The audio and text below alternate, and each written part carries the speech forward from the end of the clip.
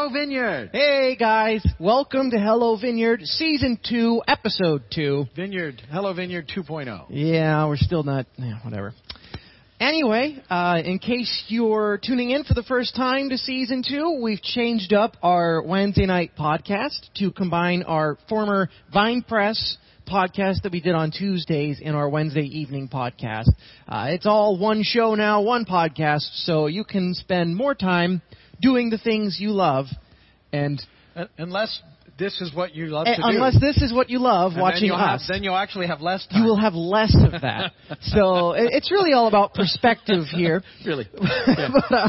So the Vine Press segment of the show, podcast, if you will, we take in questions from anybody, and we have some students that are in the Bible Institute that ask questions. There's also some church attendees.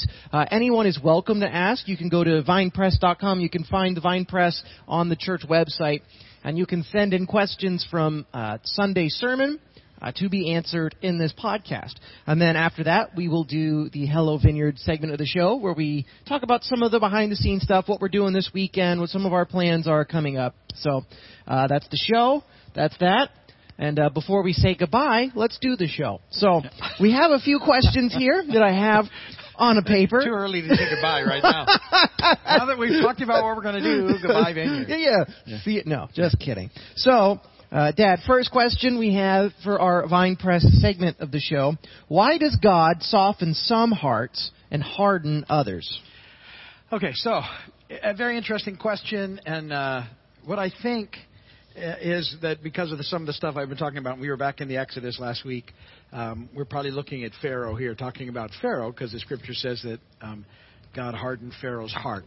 And so what was going on there, and is that reasonable, and what's the process? And so, with Pharaoh, first off, let's remember that Pharaoh was not a nice dude, just kind of hanging out. He was a brutal dictator. If it wasn't him that ordered the murder, it wasn't him, but of babies, during just Moses' time or just before, when Moses was spared, it was either him or his predecessor. So you got a horrible person oppressing the people of God into slavery. So first off, let's start with that's the slate. Secondly, the Scripture also says that Pharaoh hardened his heart all by himself against God in at least a couple of places. I was looking at this in Exodus 8:15. When Pharaoh saw that there was relief, he hardened his heart. And then Exodus 8:32.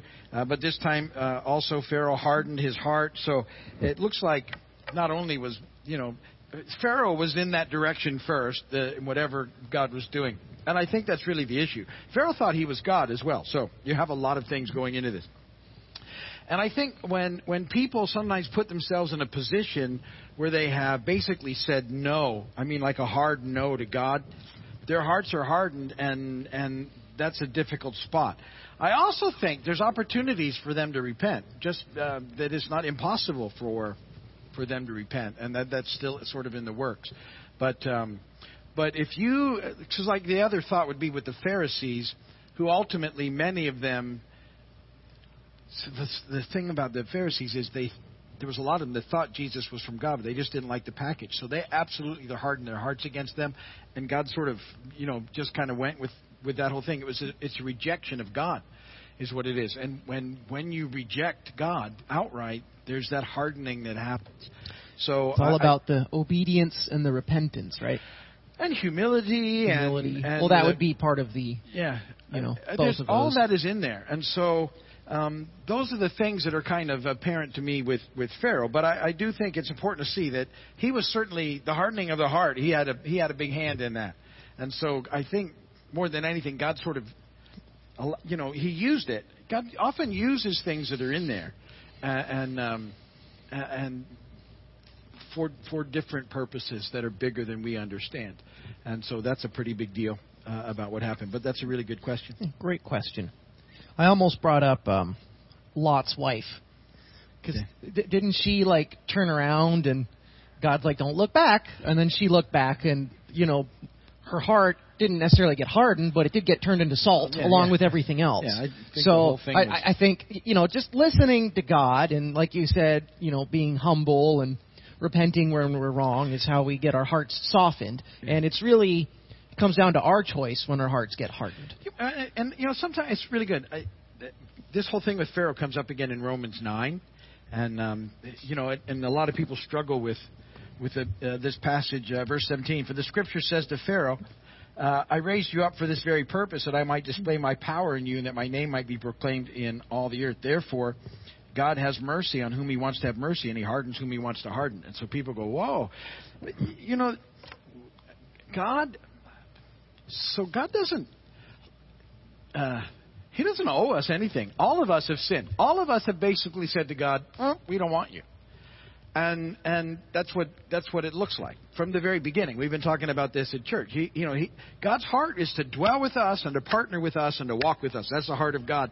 We're the ones who always go, no. And all of us have done it over and over and over and over again. No. And then we, when something like that happens, we realize, well, that doesn't seem right or fair. It's like this. Like some people get upset.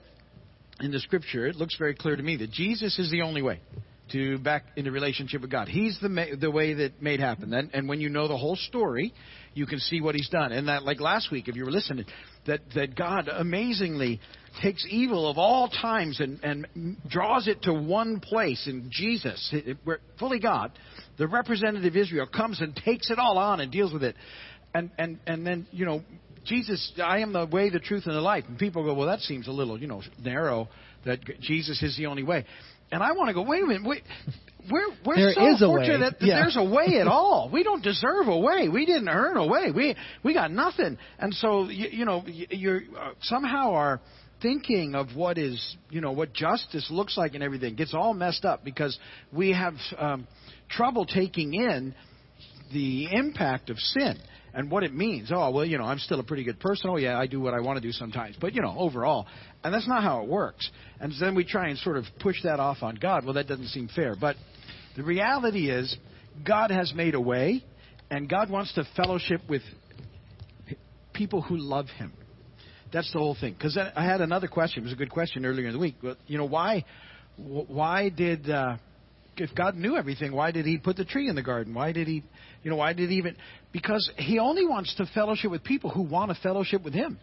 Right? He wants to walk with people who choose, who say, no, I want to walk with you.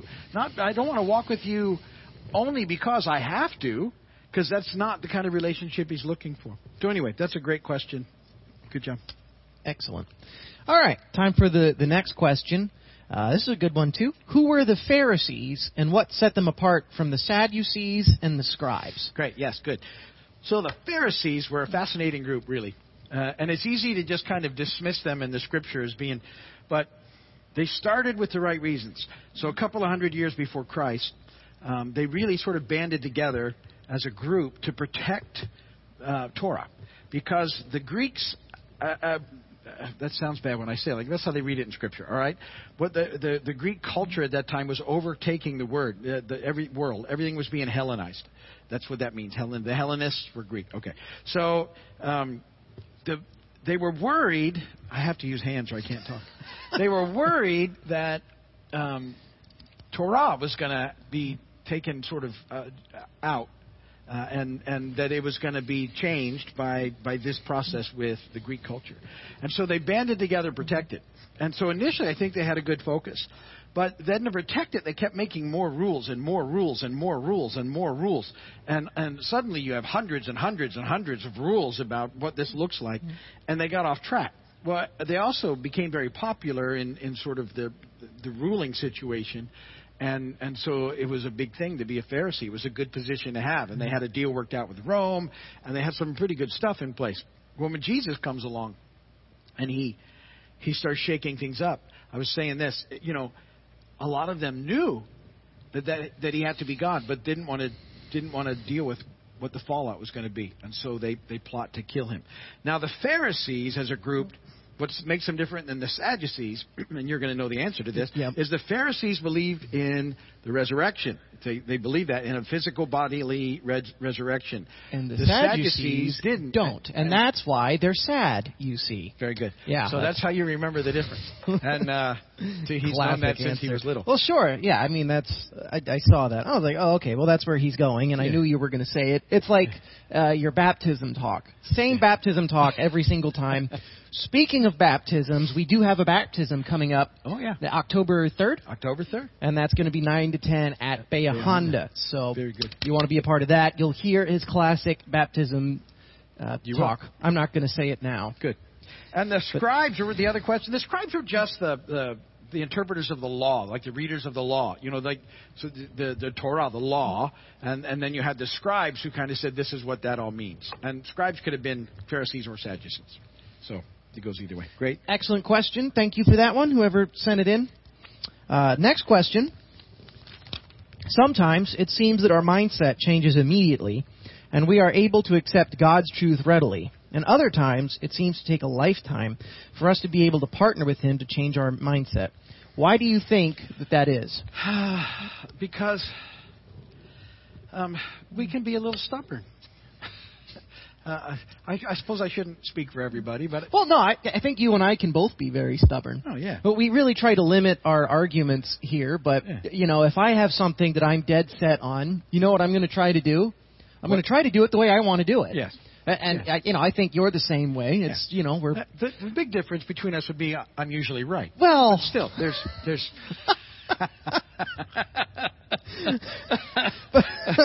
and I'm expecting you to figure that out. No, I tease. I make a joke. We there are some things that I think just catch us just right, and that we're really readily able to accept, and we go absolutely. And then there's those other things in us that just take a while. Some things. I feel like those immediate changes usually happen when we have an encounter with the Spirit at some point. Whereas the things that may, say, take a longer time are like maybe more core stuff that we need to process through a little bit more. So I think it's really, would you say it's situational to a degree? Like it's just going to be, some things will be like that, other things will be like that. And I think it's just what kind of issue are we talking about, Yeah, but I also think we can cooperate and speed things along, and that we don't always cooperate. And that's, because we got pride issues, and we like to be right. We don't like to be told when we're wrong. God is merciful to us in that He gives us opportunities to work on those things. I often I say to people, so sometimes when something happens, there's tender mercy. Like in my own life, I know that I've gotten tender mercy about some things, which was really, it was apparent I needed to make a shift in my thinking. And if I ignore it, I get something else. It's still mercy, but I call it severe mercy.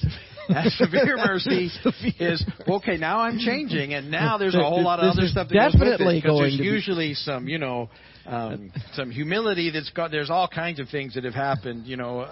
Things that have this not good in the immediate that are ultimately good for my soul and my walk. But if only I had responded to tender mercy, I wouldn't have had to gone through some of the harder stuff.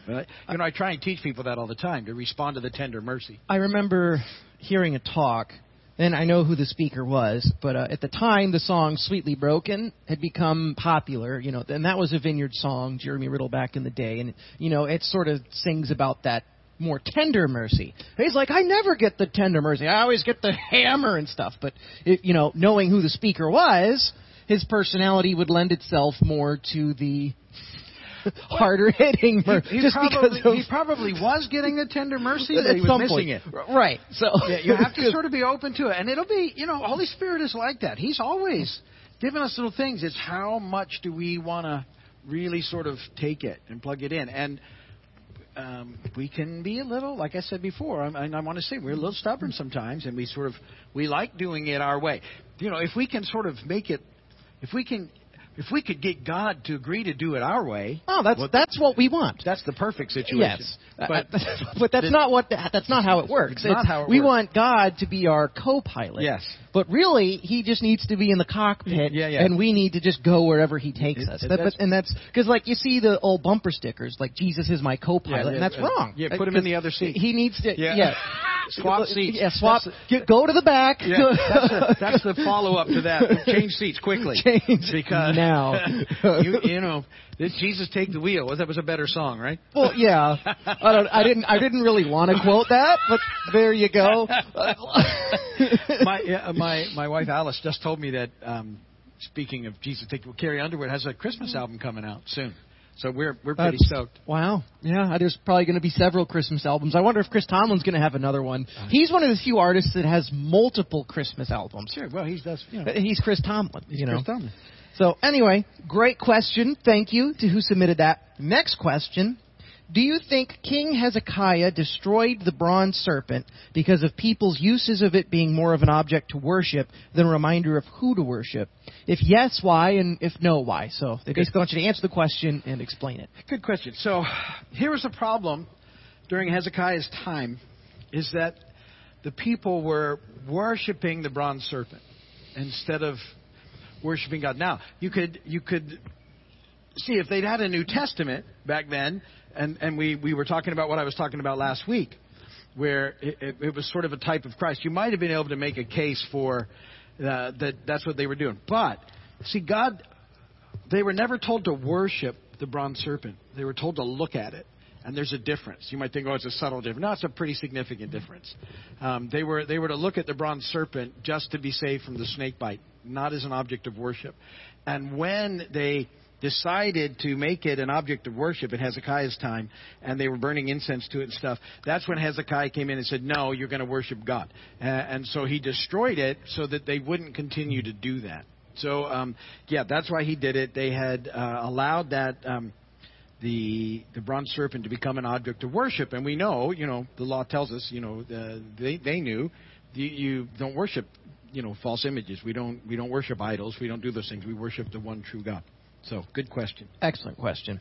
All right, next question. Nicodemus seemed sincere when he asked his question to Jesus. In order to help him understand salvation, Jesus used the illustration from Numbers. Is there any indication that Nicodemus became a follower of Jesus after this encounter? So, good question. I'm going to give you my opinion, and then you can take that for what it is, okay? Because, we're not sure. Here's what happens, though. So you have that encounter in John 3. And then I think it's John 7 or John 8. The Pharisees are making a case against Jesus. And Nicodemus kind of sticks up in his behalf and says, we haven't even had a discussion with him about what this looks like. He should be able to sort of face these charges, and talk to him about it. And they kind of accuse him. So what, are you supporting him now? But the bigger thing is at the end of the Gospel of John, when Jesus is on the cross. I think I mentioned this on the weekend, but Jesus has died. His body's there. And all of his disciples have taken off. Now they're afraid. And remember, people criticize, I wouldn't have left. Oh, man, everything they thought of had just changed, right? Their whole deal was that Jesus was Messiah, who they've been looking for, who was going to come and set everything back to the way it was with David, and they'd seen this power being demonstrated for 3 years, and what he could do. And when they sent them out, and it would happen through them, they were convinced that they were just and when he was crucified, which is how Rome dealt with all would-be messiahs, they just oops, it's hard to even try and figure out where they were at, but. Jesus defeats death. That's what sets him apart and rises again. And that all had to happen. God used all that. We've been talking about that. Death had to be dealt with. And sin had to be dealt with. And Jesus deals with it. He deals with it at the cross. So life-changing is that for us to even grasp now, because we still have those issues floating around. But they've been dealt with at the cross. That's really, really significant. But there at the end, Joseph of Arimathea and Nicodemus are the two who go and take Jesus' body off the cross and prepare it for burial and get him into the tomb. And I would guess that, to me, that's a very public demonstration of Nicodemus' heart towards Jesus. So I'm thinking he got it. I've been saying at that point in time he just put everything out on the line there to be publicly associated with the body of Jesus. So my thinking is that, I think he got it. But again, that's my opinion based on those things, and certainly some interesting reading and a good question. We will find out someday, won't we? We will. Awesome question. Next question. This is an interesting one. How does atheism view religions and religious faith? Is atheism purely materialistic and naturalistic? Okay, so great question, and I'm sure atheists would answer this in different ways. And I know I shouldn't make this joke, but if I don't get it out of my head, I won't be able to continue on with the question, because once it pops in, I'm done. It's there. And well, let's get it out. Yeah. When somebody tells me they're an atheist, I like to tell them that God doesn't believe in atheists.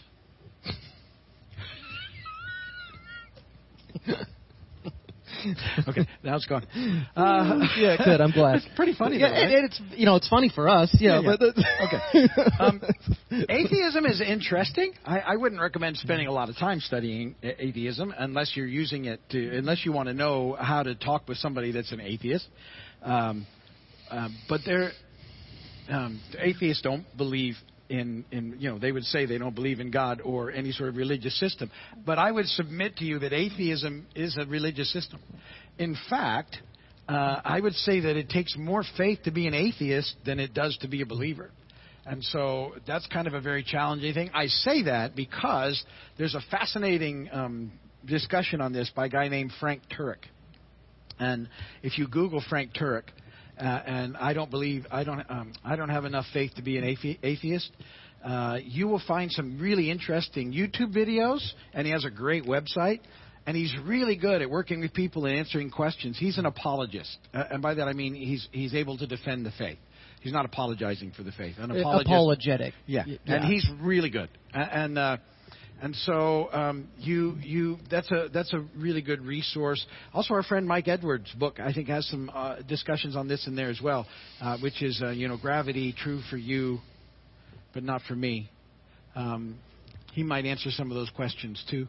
And so Mike Edwards' book is available at Amazon free. It's a download, and the Turek stuff, I think all the YouTube videos are free. But you could follow that up there, and you might, if you're having to sort of interact with atheists a lot, you may want to have some of that knowledge. Although I think ultimately the best thing that we have with those, like with everybody else, is just kindness and sort of working through that. And a lot of people will tell you that stuff just to shock you. They're not that firmly attached to it. And so, it's just kind of to put you off if they know that you're a Christian. Well, I'm an atheist, and they think that will cause you to leave them alone.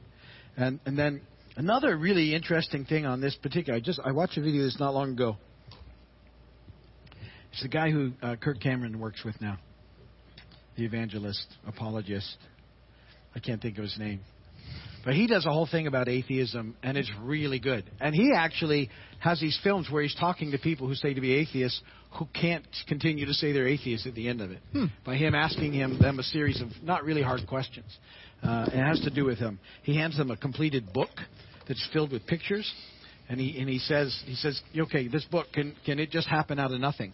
Can this book just automatically be? And of course not. It can't. It has to be all these things that happen.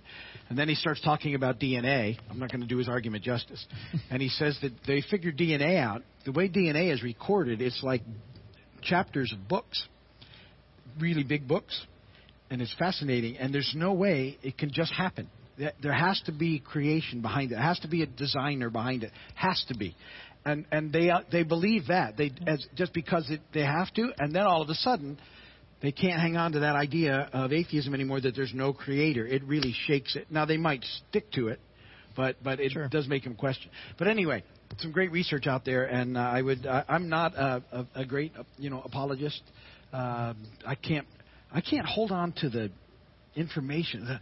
The apologists amaze me about how much data they can get a hold of quickly, and I just can't. I've got some verses and stuff, and I got the core stuff, but it's just not that way for me. So you may want to check with one of them.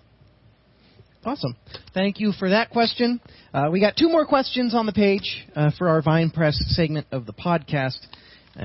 This question says, you gave an example of where you're still stuck, but you mentioned being grateful for places you're not stuck anymore. Can you give us an example of one of those things where you're not stuck and have had breakthrough? Sure. So there's been lots of them. How about if I give you one of the early ones? So when I first came to Christ in 1985, I was 25, and I had pretty serious addiction to cocaine. And now that's a long time ago now, so it's weird sort of talking about and trying to remember that I was at, but it was not good. It was bad. And when I gave my life to Jesus, that was lifted off of me overnight.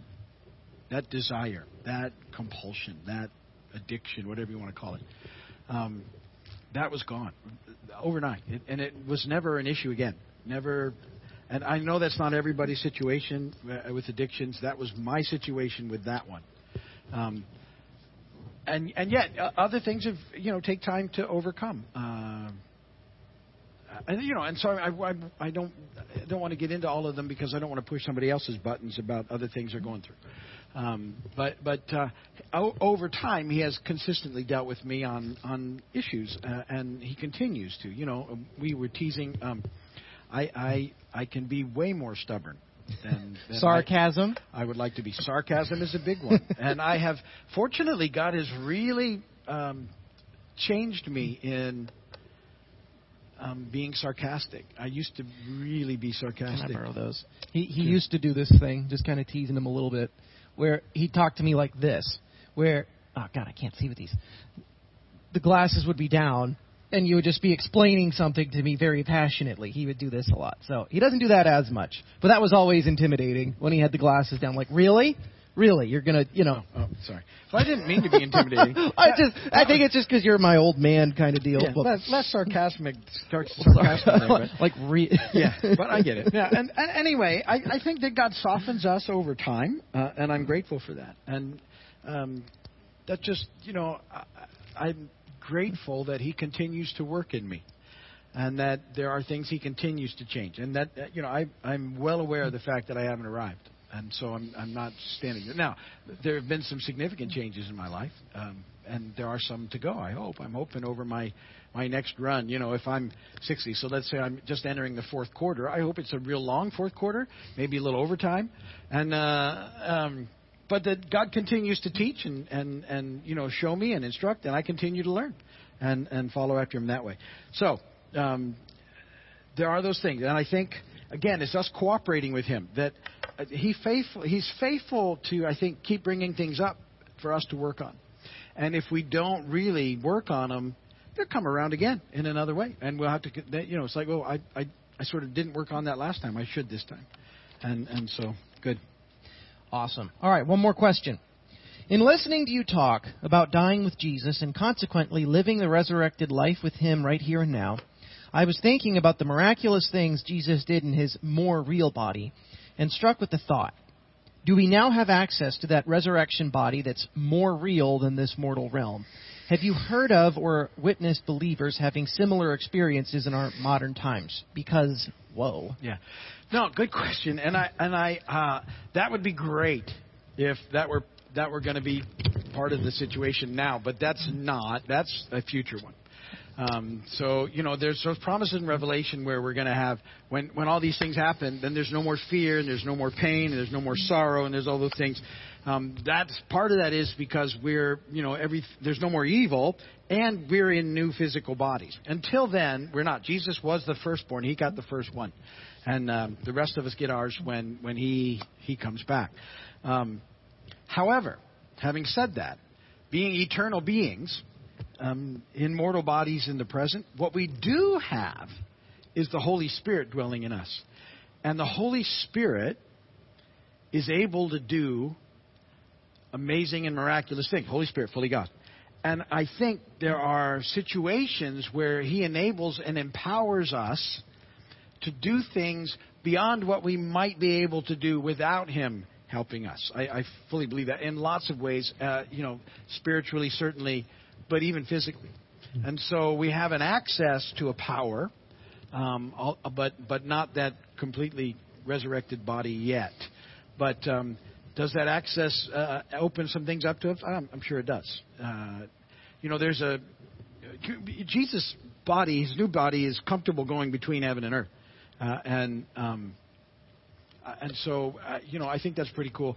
And then in the spirit, perhaps, there are people who, like Paul, apparently had some sort of visitation, in the spirit realm in heaven. Don't think of heaven as a million miles away. They're overlap. He had some sort of place where he was able to connect in a big way, and he saw some things and stuff that happened there. So was he physically there, or was he just spiritually there? I'm not sure, but something happened. And we get those little touches where sometimes it feels like we've joined in to what's going around the throne. And so are we physically there or just spiritually there? I don't know. Some sort of connection of both. But great question. And yes, the main thing that we have now, the blessing that we have is Holy Spirit dwelling in us. And so that's a huge deal. You kind of touched on it. That's the tension of the now and the not yet. Yeah. So we're somewhere in there, right? So we're in between now and not yet. Great question. All right, so now that was our Vine Press segment. Again, just a quick reminder, you can go to the church's website. You click the Vine Press link. You can submit questions on next Sunday's sermon. Obviously can't do that ahead of time, and this week's sermon has now been answered, but you can save it in your bookmarks for next week and do that. And we will do our best to answer that. So now we move into the behind-the-scenes part, and this part doesn't take as long, but especially this time of year when there's not as much going on. But what you've been up to work-wise? You got anything extra waiting in the wings? October we'll start getting more things running here at the church again, so we've been spending some energies on that. Like we're doing a baptism, and we're doing a newcomers lunch on the 4th. That's for anybody that just started to come to the Vineyard that wants to get to know us a little better. So we'll start putting those in on a monthly basis. We're planning a big candy giveaway and drive-through costume contest for the end of October. We're also trying to do a movie night, too. I think Georgina's working on the license for that today. Yeah, hopefully she's got it. I think that'll be on the 23rd, and then the drive-through will be on the 30th. Yeah. So we start doing movie nights again, like maybe once a month to get started. Just, slowly trying to bring things back. I think the next midweek big meeting that we'll have will be Christmas Eve, and we'll do candlelight services. At least we'll hope it'll be big. Well, you know what I mean. As far as a big event, well, everything's a little smaller now. I don't mean, but we'll do 3 services to keep things spread out. But I mean, as far as a big sort of event kind of thing, Christmas Eve candlelight service is a big event, and then we've got we talked about just before Thanksgiving, that weekend before, we'll probably do another drive-through giveaway, and we were already partnering with Chef Matt down at Southernmost to do a pumpkin bread pudding. And so, I need to clear it up. So we're going to take regular bread and add the pumpkin filling. We're not going to make pumpkin bread and then turn that into pudding. That would be really difficult. Yeah. So we're going to make regular bread. We're going to take regular bread. That bread you're going to get that we're going to give you in chunks, because you got to use it's got to be dried a little bit, along with pumpkin filling, and then everything else that Chef Matt uses to make what is apparently an amazing thing, pumpkin bread pudding. I am going to miss the Night of Thanks event. That's, unfortunately, with everything going on, there's no way we could really do that event with the current restrictions in place. But Christmas Eve we should be able to, because that's a non-food event, and, we are doing 3 of those seatings. Yeah. But, those were... The Night of Thanks was always in the middle of those 3 really fun events for, my team and I. Yeah. The Fall Fest, which has been... substituted with this drive-through thing, which, the bright side, way less work, way less cleanup. Yeah. but it's just like, oh, man. So, we're definitely looking forward to Christmas Eve. It's already weird. We're talking about Christmas Eve. We had a conversation yesterday. You were driving to Miami, and on the way to Miami, you and Mom were listening to Christmas music. It's September. It's the middle of September 2020. And I think jingle all the way. Listen, in a year like this, you sort of need Christmas a little sooner. Yeah, it's okay. I think it's... I'm still waiting. My family puts up the Christmas tree on Halloween because, we don't really like doing the whole trick-or-treating thing. So, we sort of celebrate Christmas on Halloween. And, the kids always have candy, too. I think that's a fun thing for the kids. But, yeah. We went to Costco, and Costco had Christmas trees up already, and a whole bunch of Christmas decorations out and about. I wonder if Home Depot has them yet. Probably not. We were there a couple of weeks ago, and I didn't. Not this one. I was there last week, and they had the Halloween stuff out. So, but yeah, Christmas is Christmas decoration.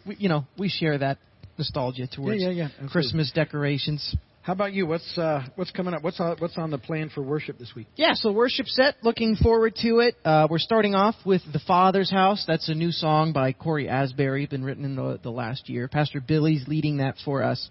Another Bethel song we're doing, Stand in Your Love. It's a classic song. And actually, Pastor Barry's joining us this weekend. He'll be leading that one. Oh, good. So that'll be fun.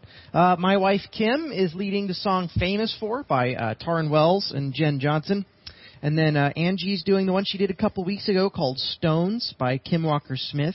And we're going to tag in the hymn, What a Friend We Have in Jesus, at the end of that. Hopefully it'll be in the same key, and we'll make that work. And then we're ending the set with the Elevation song, Rattle.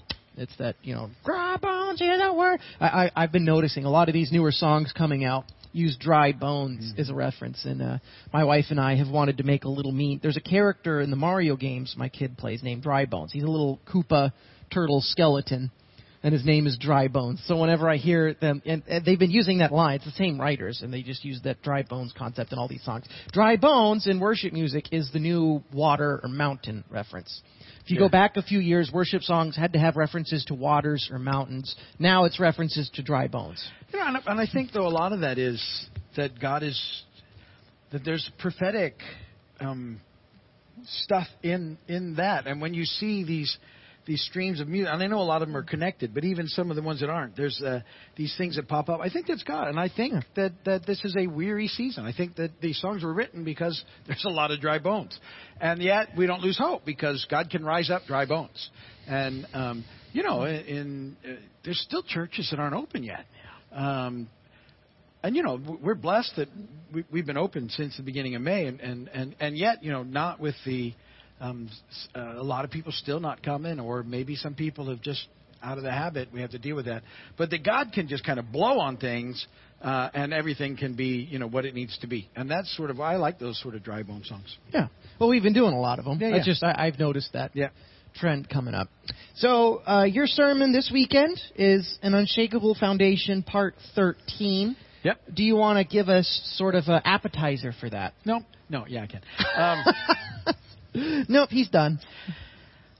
So I need to continue to kind of press into this idea we've been talking about death and sin and new creation and what it means to be a new creation. And because I think I was talking about, but it felt like I needed to go a little more with it, and especially that verse in 2 Corinthians 5:17. Well, we'll look at 17 through 21. If you want to read ahead, you can. But verse 21, God made him who had no sin to be sin for us, so that in him we might become the righteousness of God. And that idea of being the righteousness of God is about being right in being. And righteousness is a kind of funny word. We're not sure, and we give it wrong meanings, but it's an identity thing. And the enemy stole our identity, but we got it back at the cross, and now we can be the righteousness of God by being right in being. And so it's not about following rules. It's about understanding that He's given us everything we need to live differently and then living that way. And it will ultimately get back to a little more of a discussion on our minds being renewed. I've been touching on that we need to have the mind of Christ, but I'll spend a little more time on that. That's really what Holy Spirit is doing in us. One of the big things is He's getting us to start to think more like Jesus and so that's a big part of what's happening. So that's kind of where we're heading. Looking forward to it. So, that was everything on our notes. Quick word from our sponsors. The Vine Press Hello Vineyard Season 2 podcast is sponsored by Don't You Do It. Season 2 is sponsored by the Keys Vineyard Community Church, your vineyard church in Big Pine Key. 2.0.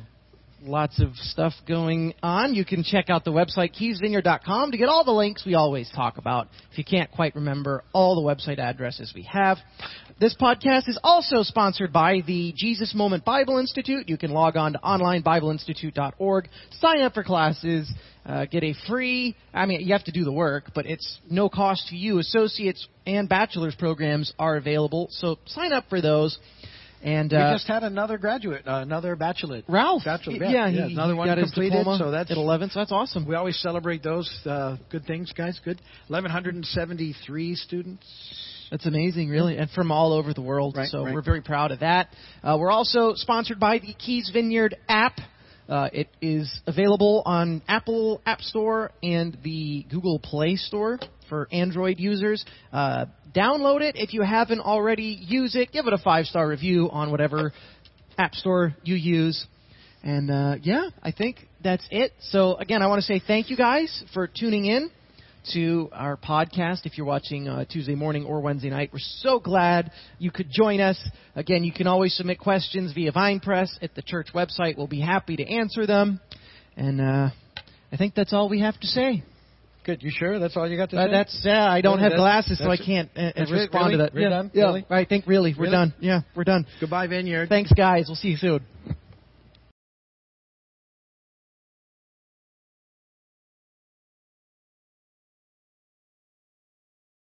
Thanks for watching today's service from Keys Vineyard Community Church. Make sure to like us on Facebook and subscribe to us on YouTube. For more information, log on to keysvineyard.com. We'll see you next time.